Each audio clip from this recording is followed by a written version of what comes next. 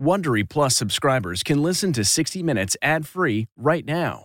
Join Wondery Plus in the Wondery app or on Apple Podcasts. This spring, if you'd rather spend time enjoying your lawn instead of trying to keep it alive, there's good news. TruGreen is the easiest and most affordable way to get a beautiful lawn. All you have to do is water and mow, and they'll do the rest. Weed control, fertilization, aeration, and even some things you might not even think of. They'll do all of it, while you can do literally anything else. With TruGreen, you can have your lawn looking as good as a putting green. That's not hyperbole. TruGreen is the official lawn care treatment provider of the PGA Tour. TruGreen offers a satisfaction guarantee, and they have a verified best price promise, which guarantees you the lowest price with no compromise on quality. You do you. Let TruGreen do your lawn care. Visit TruGreen.com to get the best lawn at the best price with the best people guaranteed.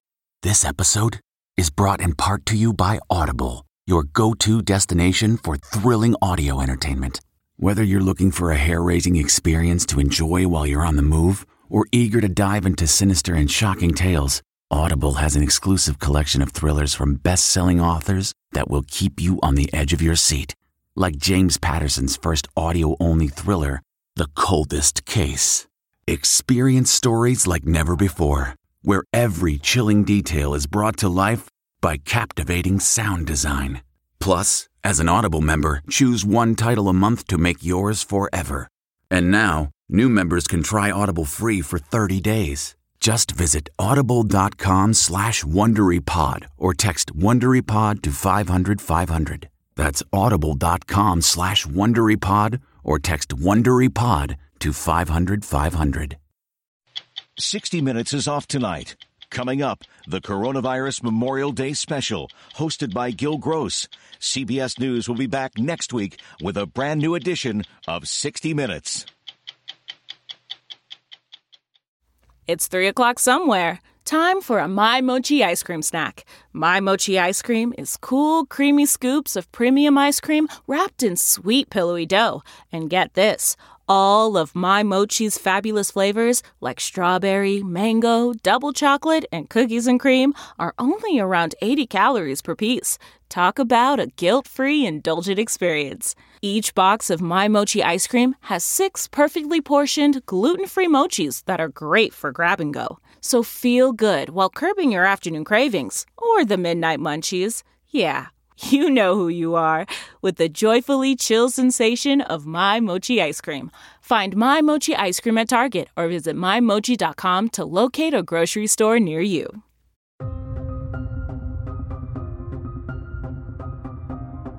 This is Coronavirus, Changed Forever from the CBS Audio Network. I'm Gil Gross.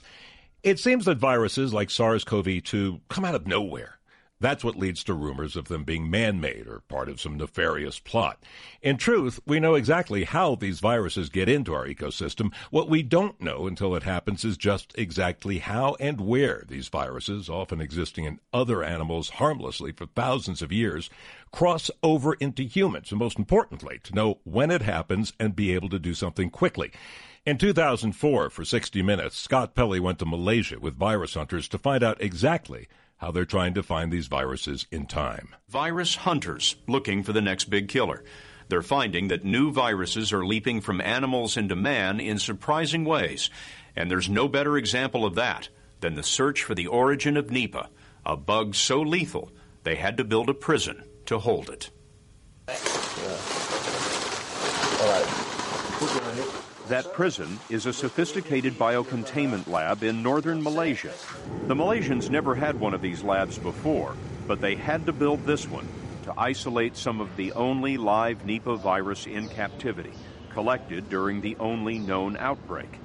We went inside with government scientist Dr. Abdul Aziz. The main feature of this laboratory is the safety, what we call it, complete containment, meaning anything that come in cannot go out. Complete containment. Complete containment, 100% containment. Why 100% containment for Nipah virus? Well, consider this. SARS kills about 9% of all those it infects. Nipah kills 40%. They keep the virus-infected tissue to study Nipah, a virus that's probably been around for millions of years, but apparently never killed a man until recently. The lab is working on ways to identify any future outbreak quickly, because now that they've got it bottled up, they don't ever want to see what they saw in 1997. 97 was the year that out of nowhere people began to die. 265 people came down with terrible symptoms.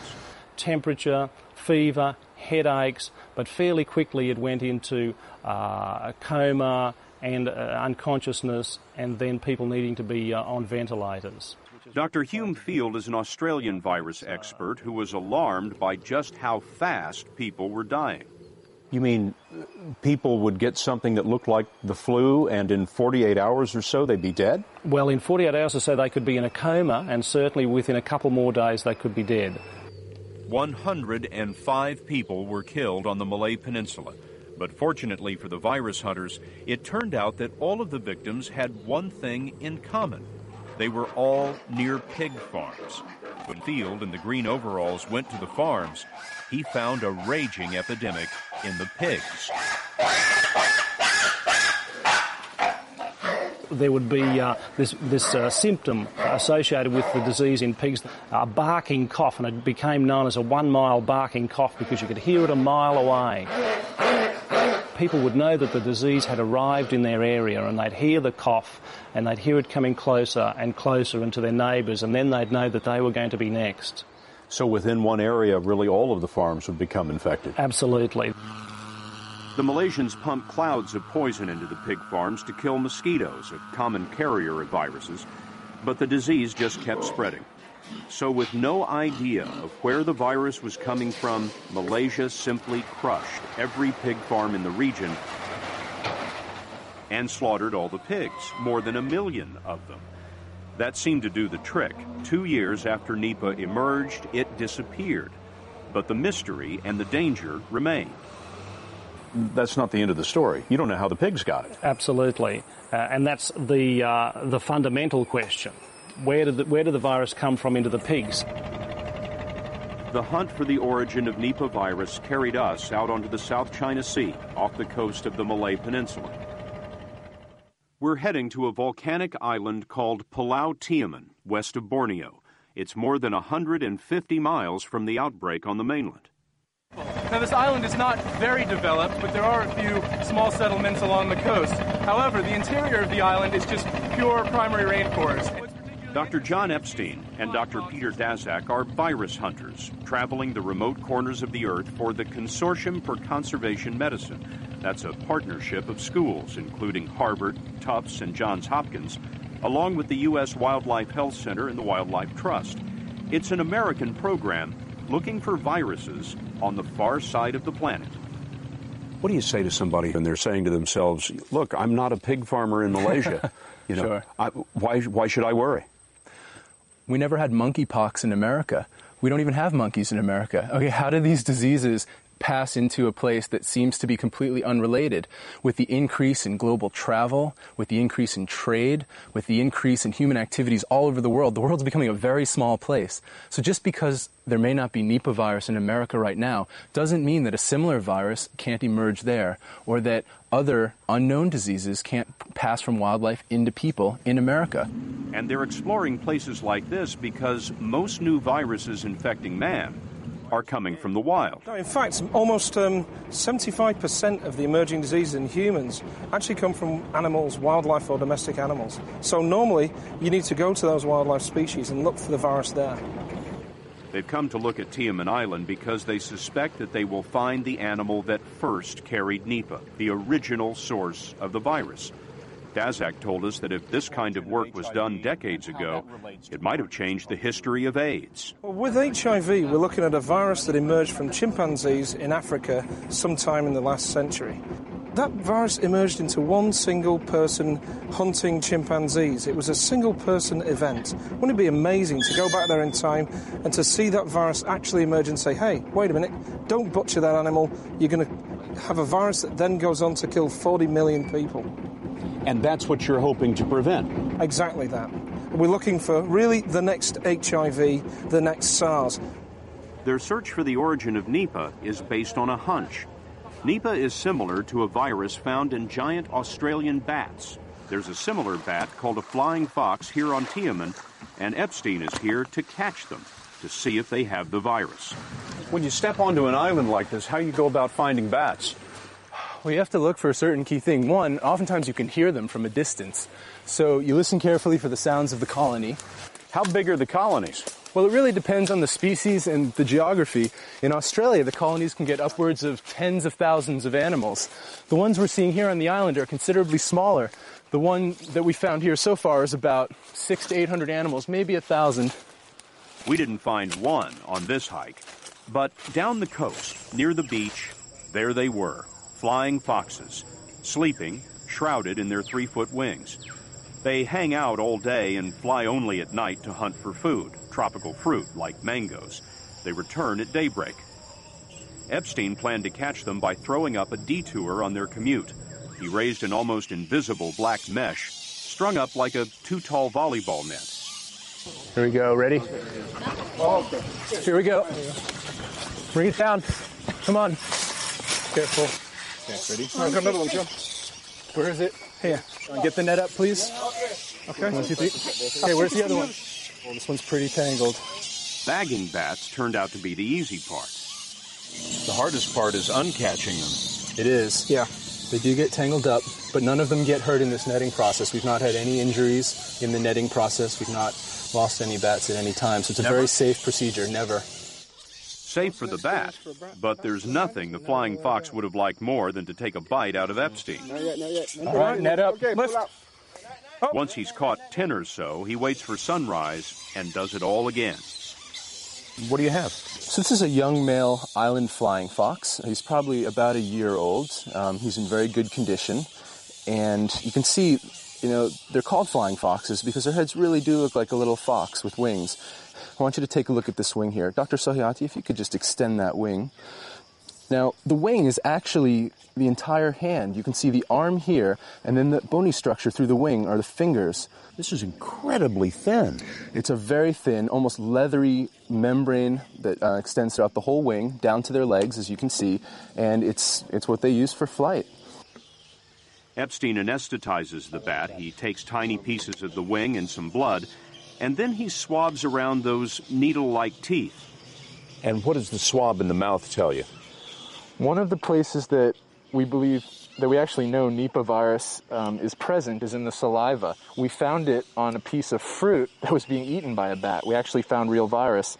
They found real Nipah virus in a piece of fruit that had been chewed up by a flying fox.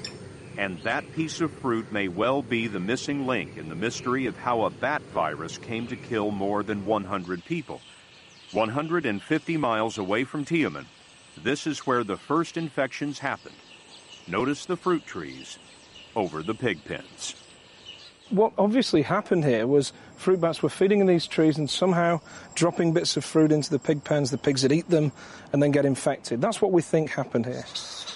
The bats don't seem to carry enough virus to infect people, but the pigs became virus incubators, amplifying the virus billions of times and then coughing and sneezing on the farmers. Nipah has probably been around for millions of years, so why didn't this happen before? Because the bats are on the move today, chased out of their natural habitat by man. Because of forest fires? Yeah, forest fires and deforestation, slash and burn agriculture. And fruit bats were seen here for the first time in many years. And obviously, if you're a fruit bat, you see a very healthy mango tree, you'll just come down and start feeding. Careful. There he is. On Tiaman, Epstein netted 72 bats in all. Of those, 4 tested positive for Nipah exposure.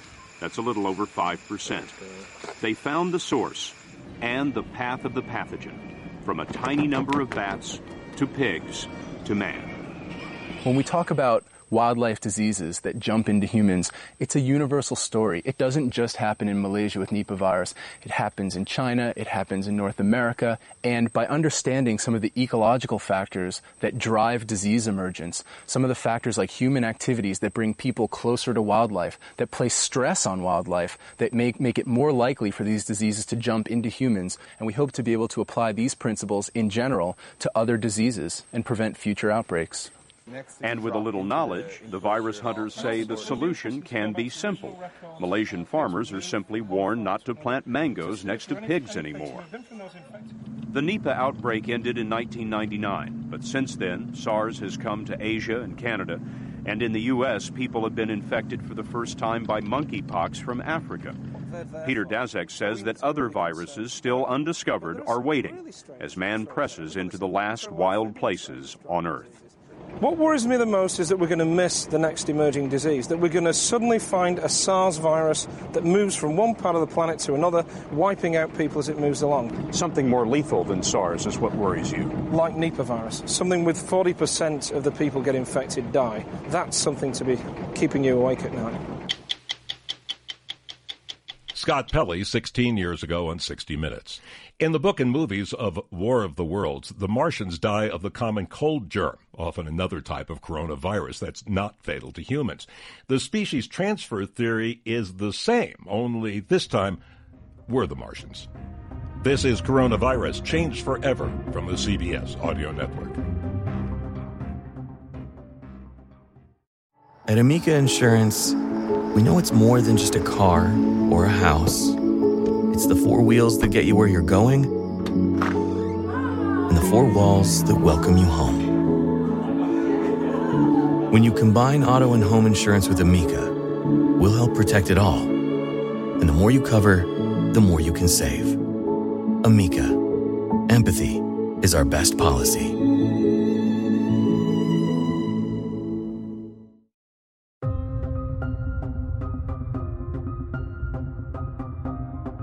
Welcome back to the CBS special Coronavirus Changed Forever. Larry Brilliant is one of the world's foremost pandemic experts who was instrumental in the eradication of smallpox. He appeared on the Soul of the Nation podcast to explain how the coronavirus compares to other pandemics we've experienced. I'll start with a pandemic I did not live through, which was 1918. I am old, but not that old. That was what's called the Spanish flu. It's not fair to Spain. But let's call that the Great Influenza.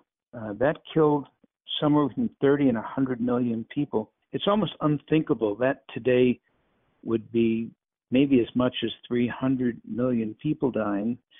This is not that. This is not the zombie apocalypse. This is not a mass extinction event.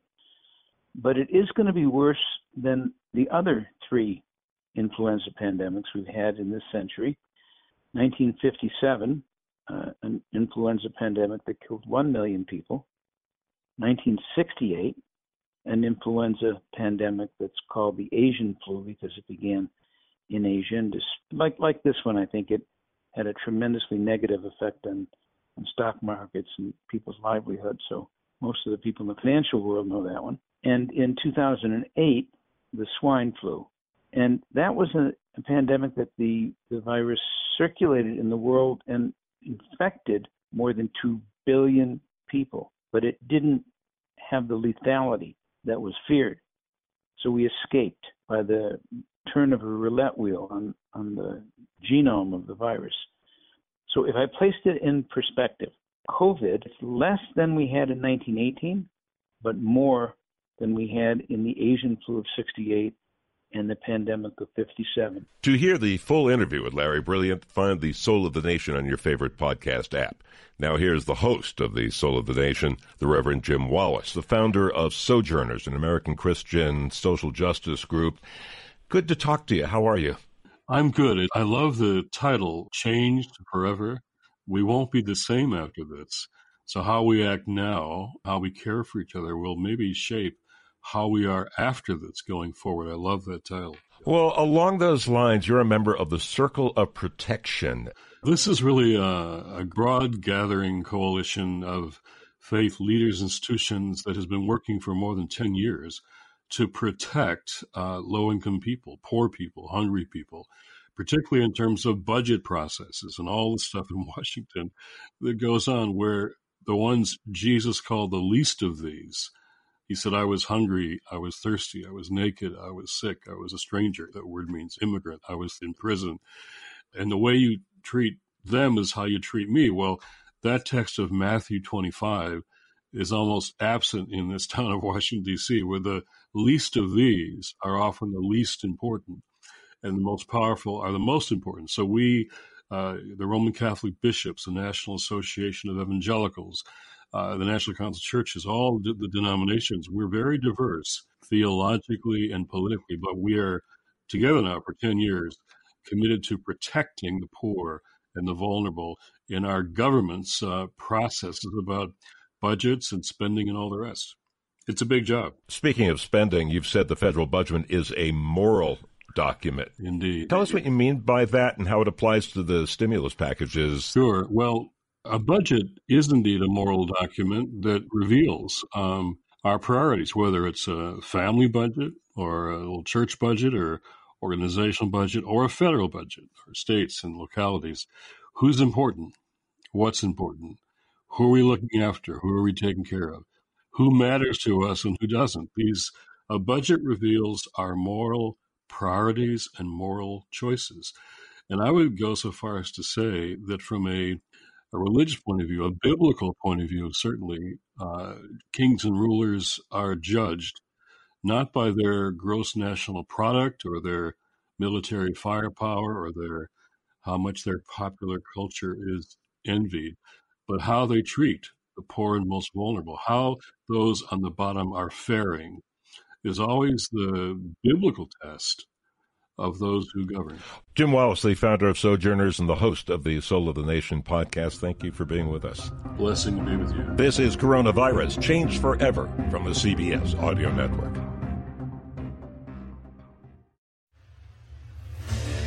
What makes a life a good one? Is it the adventure you have? Or the friends you find along the way? Maybe it's pursuing your passion while striving to protect, defend, and save what you believe in every single day. So what makes a life a good one? In the Coast Guard, we think it's all of the above and more. But you'll have to find out for yourself. Visit gocoastguard.com to learn more.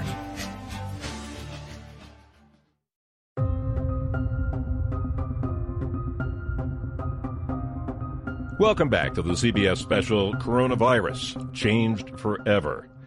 One of the problems that we're dealing with is feeding people. It's normally a problem we deal with, but millions of kids, of course, get fed at school lunches. But there's no school. So, what's going on?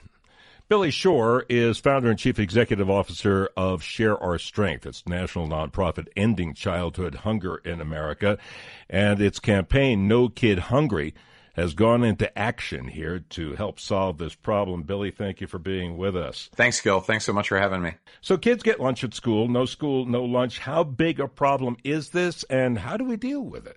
Well, school children have never faced a situation like we're in now. I guess none of us have, but school children are in some ways even more vulnerable than others. We've got about 50 million kids in public school in this country, and all those schools are closed, and most private schools as well. But public school kids in particular are more likely to be part of the school breakfast or the school lunch program, and those meals are no longer available to them. Their bodies are still growing. They still have the need for the nutrition. And so we've had to create a really almost like an alternate universe, thousands and thousands of alternate sites where kids can safely get the meals that they used to get in school. And that's, as you can imagine, a very hard thing to do. The kids can't come to the sites themselves. Social distancing makes it quite a challenge. But of all the issues that we face with coronavirus, this is the most solvable because we have the food in this country. The amazing thing is how quickly some people have taken action. Yeah, it's quite miraculous, actually. It reminds me of during World War II when there was the rescue of all the British troops at Dunkirk, and thousands of small fishing boats went to get them when the British Army or Navy could not. There's been this grassroots surge of individuals, some from the school districts themselves, some from food banks, some from YMCAs, some from other community organizations that have set up sites where these meals can be distributed. So when Share Our Strength first looked at this through the lens of its No Kid Hungry campaign, we were thinking that how would we ever set up all these sites and get the food there? The sites literally set themselves up. Our job now is to supply them, to fund them, to make sure that they have the equipment that they need. So No Kid Hungry now, Billy, has sent $8.9 million in emergency relief to hundreds of schools and community groups across all 50 states, Puerto Rico, and the District of Columbia. That's helping them serve an estimated 3.3 million meals a day during this crisis. And we're talking here about millions of kids who have now missed hundreds of millions of meals. But it's a huge number, and we're basically taking the number of kids who get these school meals and multiplying it by the number of days that they're out of school. So it adds up pretty quickly. Now, fortunately, I think a lot of families are able to make things work for a few days, and so we had those few days to get these alternate sites set up. We're seeing the participation rates in these sites, even notwithstanding all of the obstacles created by social distancing and health concerns. We're seeing the participation rates increase considerably. We talked to a partner of ours who runs many of the YMCA's sites, and they've seen a dramatic increase day on day. Now, you've been talking with people on your podcast, Add, Passion, and Stir, who are taking part in this effort. We spoke with Stacey McDaniel, who runs the nutrition services for the YMCA's. She's their anti-hunger nutrition expert, and she told us that from one day to the next, they've seen this really significant increase in families coming to get meals for their kids. We know the need just keeps growing. We had a mother who was actually, the irony of this story is actually pretty gut-wrenching, but it's the Granite YMCA in New Hampshire. And the schools, God bless our school nutrition workers. They have never worked so hard in their lives. I think they're so underappreciated, but here's to say they are true hunger heroes stepping up right now all across this country. But, schools are able to offer lunches it's a designated time. This mother works in a grocery store and her pantry's barren. She wasn't able to make it in time. She had to work during that service. She was able to connect that night at a YMCA supper site and get dinner and a bag of groceries. She was in tears. She was talking about the extreme need that they're in, and on top of not having enough to typically get your month's worth of groceries, now you're dealing with food shortages. We had a mom with a 7-year-old autistic son. She had been to 5 grocery stores trying to just get basic necessities, and things were sold out. So the problem is just compounding as this time goes on. We know that the need is extremely high. Families are struggling. We've had so many moms that have been laid off from their jobs, and they need help. That need is only growing. We also on Add, Passion, and Stir spoke to Jennifer Labar. She runs food and nutrition services for the San Francisco Unified School District. Just thinking about my community in Northern California alone, Clovis Unified are using their bus drivers to take food out to the rural communities, and it gives me so much joy and so much hope. That we're all pulling together and doing this wonderful work. The heroes really are food service workers who are in the field, and they're doing this every day, and they're putting these bags together and interacting with the families. And it's so great because employees are recognizing all the children, and now they're getting to meet the parents. And so we're finding joy in the midst of this chaos, in the midst of this sadness. And so people are finding these connections, and it's possible, and good things are happening. So how do you do this? I'm a local agency, let's say, and this all sounds great, but I don't know who to go to or how to access these grants. Well, we're in the business of making sure that school districts and emergency food providers, principally food banks, have the resources they need to feed kids during this very, very difficult time. And so we have a grant-making process. Anybody can go to our website, nokidhungry.org, find out how to apply for a grant. We're literally making hundreds of them and supporting communities all across the country. And those grants can be used to buy food. They can be used to buy supplies. They can be used to increase awareness for families. We're turning them around really fast, faster than we ever have before, literally within 2 or 3 or 4 days of getting the application. The good news here is we have witnessed an absolutely astonishing display of generosity. We've had 29,000 Americans make donations to this work, to the No Kid Hungry campaign on our website, and 92% of them are new first-time donors who have not been involved with our organization before. I think people see this as a solvable problem. They see kids as the most vulnerable. They know that they can make a direct difference and have a direct impact. Okay, let's talk about individuals, not agencies now. What can they do? I think the best way to feed hungry kids right now is to go to nokidhungry.org, to go to our donate page or our coronavirus response page and find a way that you can either donate or volunteer, or we might be asking you to write to your member of the House or the Senate. There's lots of ways for individuals to get involved here, but the impact is direct. It's fast. Once you contribute to us, you get notes about where that money went, what grants were made with it. And I think people will find out that, this is a part of the coronavirus tragedy that we can actually address and solve. Billy Shore, founder and chief executive officer of Share Our Strength and the No Kid Hungry campaign, which is getting these meals to kids all across the country. Billy, thank you for being with us. Thanks for having me. This is Coronavirus Changed Forever from the CBS Audio Network. The comfort of your favorite seat is now your comfy car-selling command center, thanks to Carvana. It doesn't get any better than this. Your favorite seat's the best spot in the house. Make it even better by entering your license plate or VIN and getting a real offer in minutes. There really is no place like home. And speaking of home, Carvana will pick up your car from yours after you finalize your offer. Visit Carvana.com or download the app and sell your car from your comfy place.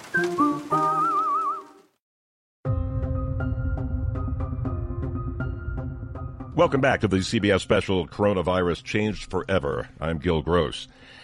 We're joined by Laurie Garrett, Pulitzer Prize-winning health and science writer, author of The Coming Plague, Betrayal of Trust, The Collapse of Global Public Health, and Ebola, Story of an Outbreak.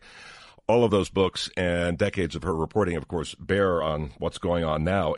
Laurie, good to talk to you. How are you? Hi, Gil. Let's start with how we got here, because there's a couple of things that happen here. One is the lack of preparation, and another is the confluence of politics. Despite, in China and the United States, two seemingly different governments, a communist government in China, a conservative Republican government in the United States, and yet many of the same things playing out. And let's start in China. Do we have a handle on how all this got started yet? I think we do, though there still are some missing gaps. We'll probably never really know who was the actual patient zero, though we can trace it all the way back to mid-November with a definite case in Wuhan. And we'll probably never know what animal was the intermediary between a bat and the first human case. So there's always going to be some uncertainty about the absolute origins, but we do know it was in circulation in Wuhan, starting in roughly about a week before our Thanksgiving and escalating as Christmas approached. And then in the week between Christmas and New Year's, using American holidays, not Chinese, to explain it, it surged silently inside Wuhan. And I say silently not to mean that the officials were unaware of it or doctors were unaware, but the world was largely kept in the dark. And it wasn't officially announced by Chinese authorities in Wuhan until December 31st, a day after physicians led by Li Wenliang posted word to each other online that there was this new, very SARS-like pneumonia in circulation, and were reprimanded for doing so. We're told to sign statements calling themselves rumor mongers and liars. And Li Wenliang, of course, went on to unfortunately get infected with COVID-19 in his work as a physician treating the disease and die of it, becoming quite a national hero inside China. The Chinese government, their initial reaction, as you pointed out, was not only to have doctors punished, but had journalists arrested and kept tamping down the severity of what was going on. And was that all politics? I mean, there didn't seem to be any health reason for it. What you can see is that there were a couple things going on. One was the way the Chinese Communist Party has been structured under Xi Jinping's leadership is that everything answers to him, and everything is a reward system based on giving the leader the information the leader wants to hear. And what the leader, of course, wanted to hear in the judgment of local officials was nothing but good news. Never relay up the chain that there's a catastrophe, because then that you're going to pay a price as a leader for doing so. And so Wuhan authorities, both the official government authorities and the Communist Party, were conveying information up the food chain that said, we've got this under control, it's really no big deal, and it's all about this animal market, and we've shut the market down, and now that it's shut down, there's really nothing to look at behind this curtain. Pay no attention to the man pulling the levers, very Wizard of Oz. But obviously, some very different information was simultaneously getting up the food chain, and part of it was the result of a special committee put together of scientists from the China CDC headquarters in Beijing, from Hong Kong University in Hong Kong, and from Guangzhou, who went in and looked at the situation and reported back, no, this is not just about the animal market. The market's closed, and there's human-to-human transmission, and this thing is out of control, and it's incredibly dangerous. We know that got all the way to the fearless leader, Xi Jinping, by January 7th, because on that day, he gave a speech to the State Committee, which is essentially talking to the Politburo, saying, I'm stepping in here. There's something serious going on. I'm taking command. So it's almost unheard of for a head of state to take command of what allegedly is a small outbreak of a public health problem in one city, in one locality in the country. So he obviously knew by then that this was much bigger than was being officially reported to the World Health Organization then, or to anybody outside of Wuhan. Here in the United States, the initial reaction is also to minimize it. Viruses have no particular politics that any of us know of, but treating it as a political question rather than that as what do we do in terms of health. And so we had that mirrored, and it cost valuable time in doing something about this virus. You can see what Washington knew and what they were willing to do. And we now know that the intelligence community was already firing up alarms up the food chain in Washington, trying to bring to our fearless leader, Donald Trump, awareness that there was a potential catastrophe looming in China that could affect us.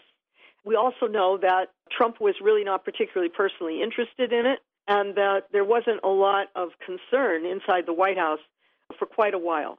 We're now aware that the first case that came to the United States started departing Wuhan on January 10th. And he arrives at Seattle SeaTac Airport and goes through airport clearance and then heads home to Snohomish County, which, as we all know now, became the first real focal point of spread of the disease inside the United States. And his infection and the fact that COVID-19 was there becomes well known on January 21st. Well, the point of this timeline is that this all precedes the moment when Donald Trump orders that we lift the drawbridge, fill the moat, and protect Castle America by doing airplane shutdowns and airport screenings and trying to keep the virus out by imagining that it can't swim the moat, climb the walls, and come into the castle. But, of course, it didn't work. And though Trump continues to credit himself with buying time for the American people by following this practice of shutting down airport access and limiting the movement of travelers into America, the truth of the matter is it was already here. And we now can work backwards in other locations and see it was already spreading in the United States, human to human, inside of places like nursing homes and inside of hospitals before we pulled up the drawbridge. And it's pretty clear that if it did buy us time, if indeed it did maybe slow things down by 2 weeks, which is what some modelers say, well, we didn't do anything during those 2 weeks that would have made us better prepared for the onslaught. There was no sudden, let's get some ventilators, let's make sure we got test kits that work, let's figure out an infrastructure and a strategic plan. None of that was done. And none of that was done until we already had full-blown outbreaks in multiple locations across America. In the decades that you and I have been talking about public health and disease, there's been a common theme across the years, across different administrations, across different governments around the world, and this is this lack of preparation. In some ways, it reminds me of the failure for governments, again, all around the world, to spend on infrastructure because people want to spend money to put up new things, not take care of old things, and then the bridge falls down and people die and people start talking about infrastructure again. And public health and dealing with viruses and plagues and such, it seems to be similar, that it's not going on now, it's not important, which leaves us completely unprepared or largely unprepared when it shows up. Gil, you and I have had this conversation for, a couple of decades, and I was writing this starting in the 1980s.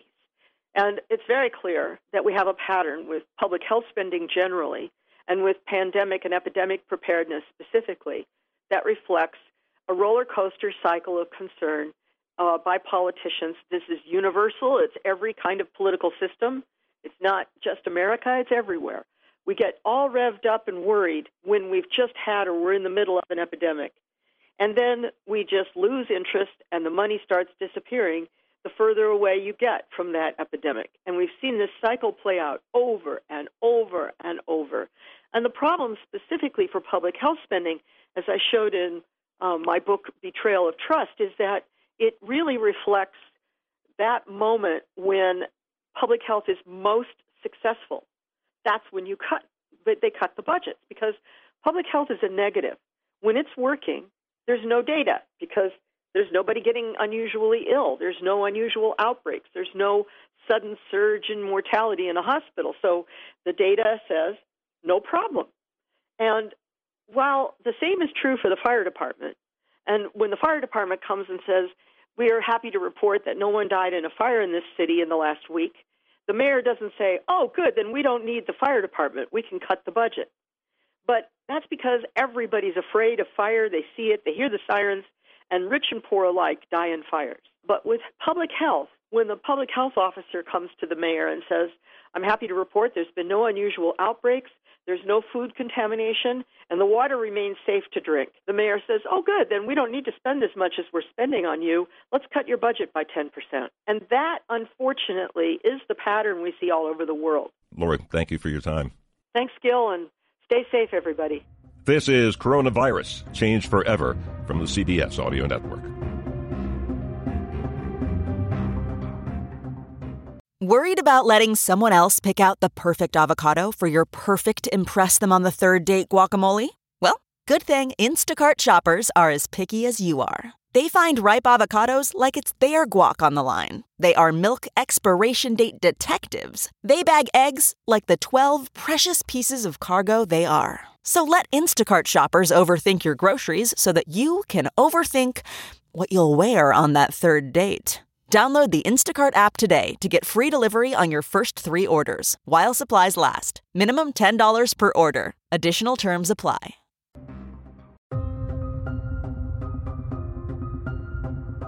Welcome back to Coronavirus, Changed Forever, from the CBS Audio Network. I'm Gil Gross. Among the groups that speak for American veterans and what they're going through right now is the nearly 2 million member-strong American Legion. Bill Oxford is the Legion's national commander with 34 years of military service from Vietnam to the National Guard to retiring in the reserves as a colonel. He's been a long-time member of the American Legion, even serving as public address announcer for games played by the baseball team sponsored by Post 29 in Lenore, North Carolina. Bill, it's good to have you with us. How are you? Thank you, Gil. It's an honor, privilege to be here, and truly an honor to be able to represent the, like you mentioned, 2 million Legionnaires scattered around the world. We're going to get to Memorial Day in a moment. I want to spend some time, though, first talking with you about what members of the American Legion have been doing during the COVID-19 crisis. I know there's been a lot of volunteer work, from food distribution to even making masks for those serving today. That's true. Gil, we've a lot of our Legion posts don't have post homes, so the social distancing with those folks have been an issue. But we have had to close many Legion posts and enforce our social distancing. But we have been able to do a lot of digital communications with all of the social media characteristics, I guess, out there, using Skype, Zoom, telephones, and those kinds of communications. But we still try to maintain contact and make sure. And I hope I'll get a chance to talk about our Buddy Check program in a few minutes. But when we think about, we try to stay in contact and still provide the necessary services that the American Legion does and the things we offer. Well, since you hope to talk about that program, let's do it right now. Tell me about it. Okay. I'm sure many folks have heard the term battle buddies going back to the World Wars. The battle buddy system was just a way for individuals to maintain contact, keeping contact with their buddies, their battle buddies. So we started a program a few years ago, I guess, called Buddy Checks. And our Buddy Check program is about maintaining that contact, calling and checking on your buddies. How are you doing? Is there anything you need? Anything I can help with? Any issues you're facing? So that's just a way that we used to maintain contact with other Legionnaires, and we've had great success as we conduct those buddy checks. We found out people who needed transportation to medical appointments. We found out people who needed groceries picked up. We found people who needed prescriptions picked up. We found Legionnaires who were not able to get their trash cans moved from the street back to the house. So those kinds of contacts we've been able to maintain, and just use the Buddy Check program to check up on our buddies and make sure if there's anything they need, we can help them get it and provide it for them. I mentioned things about making masks. I know people have been associated with the American Legion, have been doing things like making masks for those serving on the Ronald Reagan. Absolutely. That's just one of the things we've had. We've got Legion posts all across the country, even though the posts are closed, still providing storage for food drives, still providing meals for first responders or EMTs, still collecting and delivering medical supplies. And some posts are constructing those mascots you're talking about. But that's a little bit about who the Legion is, what we do, and the services we try to provide. We want to be a servant to our military, our first responders, and our Legionnaires. So it's just a way for us to reach out and help and provide a service. One of the things that I know the American Legion is very, very aware of is some of the people most at risk because of age and other conditions from COVID-19 have been veterans of World War II, Korea, and Vietnam. We've seen situations like a New Jersey veterans home in Paramus. It's a state-run home for former members of the military, but there's been more than 70 deaths there linked to the virus. How are veterans doing, and what can people do to help? Well, I think the Buddy check on them, call and find out how they're doing, and find out if there's anything we can help with, we can provide. But when we think about veterans in general, they do face the social system that we're in now with isolation, sometimes the depression, sometimes they're concerned about the toxic exposure that they've been to over the years. And you mentioned Vietnam, that's Agent Orange, and sometimes the burn pits from the Iraq and Afghanistan vets. Some of the wounds that they faced, those are the issues that they continue to face. But the isolationism is a mental health issue that we continue to try to address and make sure those folks realize we're still here, we still care about you, we want to help. What can we do to help? You have said several times that healthcare workers are our infantry in the coronavirus war. And I know among the people that you've talked about is the woman who won the 2018 American Legion Patriot Award, and that was Diane Carlson Evans, who had to heal from her own PTSD after being a Vietnam War combat nurse. Can you tell us about some of the things you've learned from her and others? Well, the PTSD that you mentioned, that's a chronic illness that many veterans face. But the isolationism, the way they feel about things, the ability to help and provide a service, that that's therapeutic for some of those folks. So as we are able to let those people with PTSD and the other depression and healthcare issues, we want them to know we're with you, we're still supporting you, and if there's anything we can do to help, they know that we are there for them. But that award, it was a real honor for us to be able to present that to her. It was well deserved, well earned. But thank you for bringing that up. And then during the Spanish flu epidemic, last time we really faced something quite like this, there were 16,000 U.S. soldiers in France that were killed by the flu in World War I, and another 30,000 American service members stateside who could have isolated in their homes but decided they had a job to do and were on a mission to serve. Well, Gil, when you think about when we raised our right hand and took the oath to protect and defend this country, we volunteered to serve. In many cases, lots of veterans, they don't get to serve in the job they thought they were going to do, but they still felt the responsibility to serve and do what they were asked to do. So I think when we think about volunteerism, that's what the American Legion is about, just doing what we have to do, what we need to do, what we can do to promote and support our country. American Legion Commander Bill Oxford. This is the Coronavirus Special from the CBS Audio Network. If you like 60 Minutes, you can listen early and ad-free right now by joining Wondery Plus in the Wondery app or on Apple Podcasts. Prime members can listen ad-free on Amazon Music. Before you go, tell us about yourself by filling out a short survey at Wondery.com/survey. Don't miss true crime anytime you want, anywhere you go with the 48 Hours podcast. Real crimes. Like a John Grisham novel come to life. Real lives. He pointed a gun to me and said, "This is the day you die." And he shot me. Real justice. There's some questions that have to be asked and need to be answered. I'm an innocent man, and I hope the whole world can see it now. Catch the latest episodes of 48 Hours wherever you get your podcasts. I'm CBS News correspondent Major Garrett, host of the podcast Agent of Betrayal, the double life of Robert Hanssen. During the Cold War, FBI agent Robert Hanssen traded classified secrets to the Kremlin in exchange for cash and jewels. In the podcast, you'll hear from Hanssen's closest friends, family members, victims, and colleagues for the most comprehensive telling of who Robert Hanssen really was. Binge the entire series now. Agent of Betrayal, the double life of Robert Hanssen is available on the Wondery app, Amazon Music, or wherever you get your podcasts.